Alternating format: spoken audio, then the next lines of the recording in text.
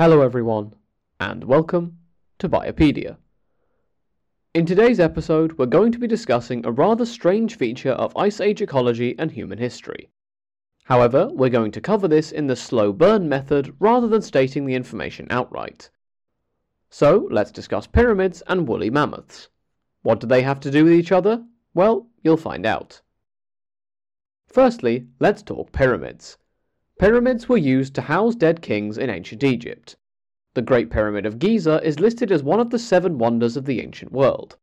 The other 6 include the Hanging Gardens of Babylon, Artemis's Temple at Ephesus, Zeus's statue in Olympia, the tomb at Halicarnassus, the Colossus of Rhodes, and the lighthouse at Alexandria. This list comes from On the 7 Wonders, a text written by the 3rd century engineer Philo of Byzantium.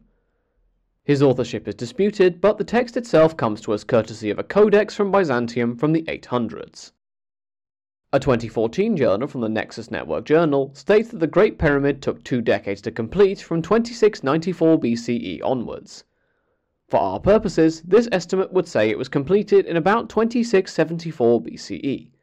It was constructed for Khufu, a member of Egypt's 4th dynasty. Kate Spence, writing in Nature in 2000, dismissed a second given construction date of 2554 BCE and instead proposes a range between 2485 and 2475 BCE. Pyramid construction in general ended during the 6th dynasty, listed as sometime between 2686 BCE and 2325 BCE. All of these numbers sound impressive, but what does any of this have to do with today's topic? To answer this question, we have to turn to the other half of today's tale, mammoths. Mammoths are relatives of elephants, which are stereotypically shown as having been hairy, but also existed in hairless morphs or variants which were a lot smaller than modern elephants. An example of this last fact would be the dwarf mammoth Mammuthus columbi in the Californian Channel Islands. Elephants as a family arose about 6 million years ago to spread over a lot of the world, and mammoths themselves evolved between 4 and 5 million years ago.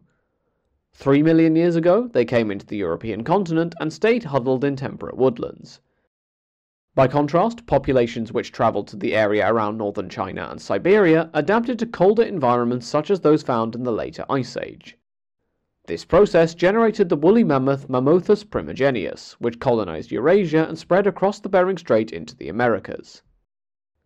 As with most species, woolly mammoths eventually died out.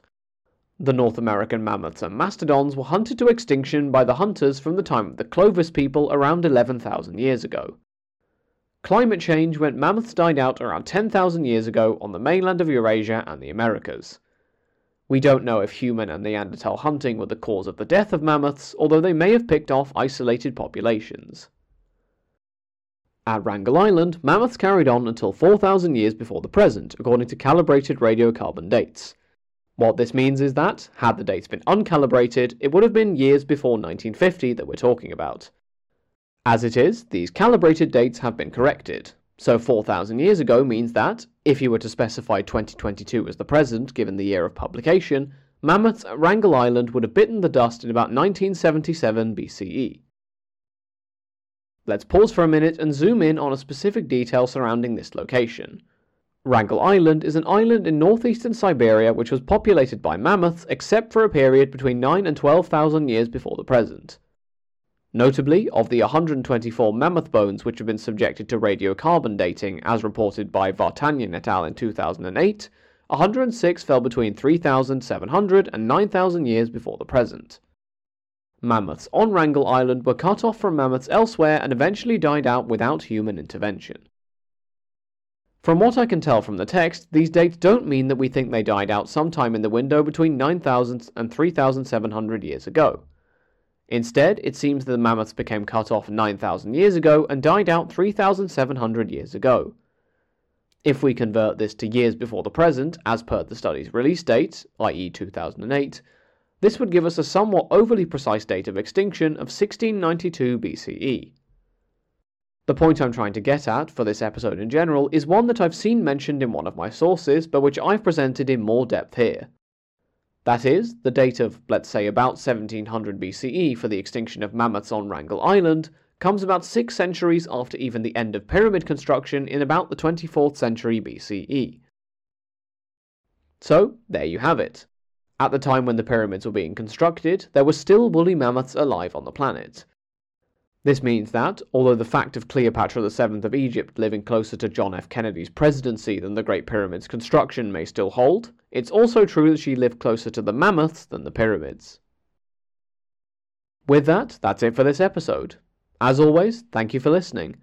Feel free to get in touch at the show's email address for any questions, comments, or topic suggestions for future episodes. Until next time, have a great week, everyone.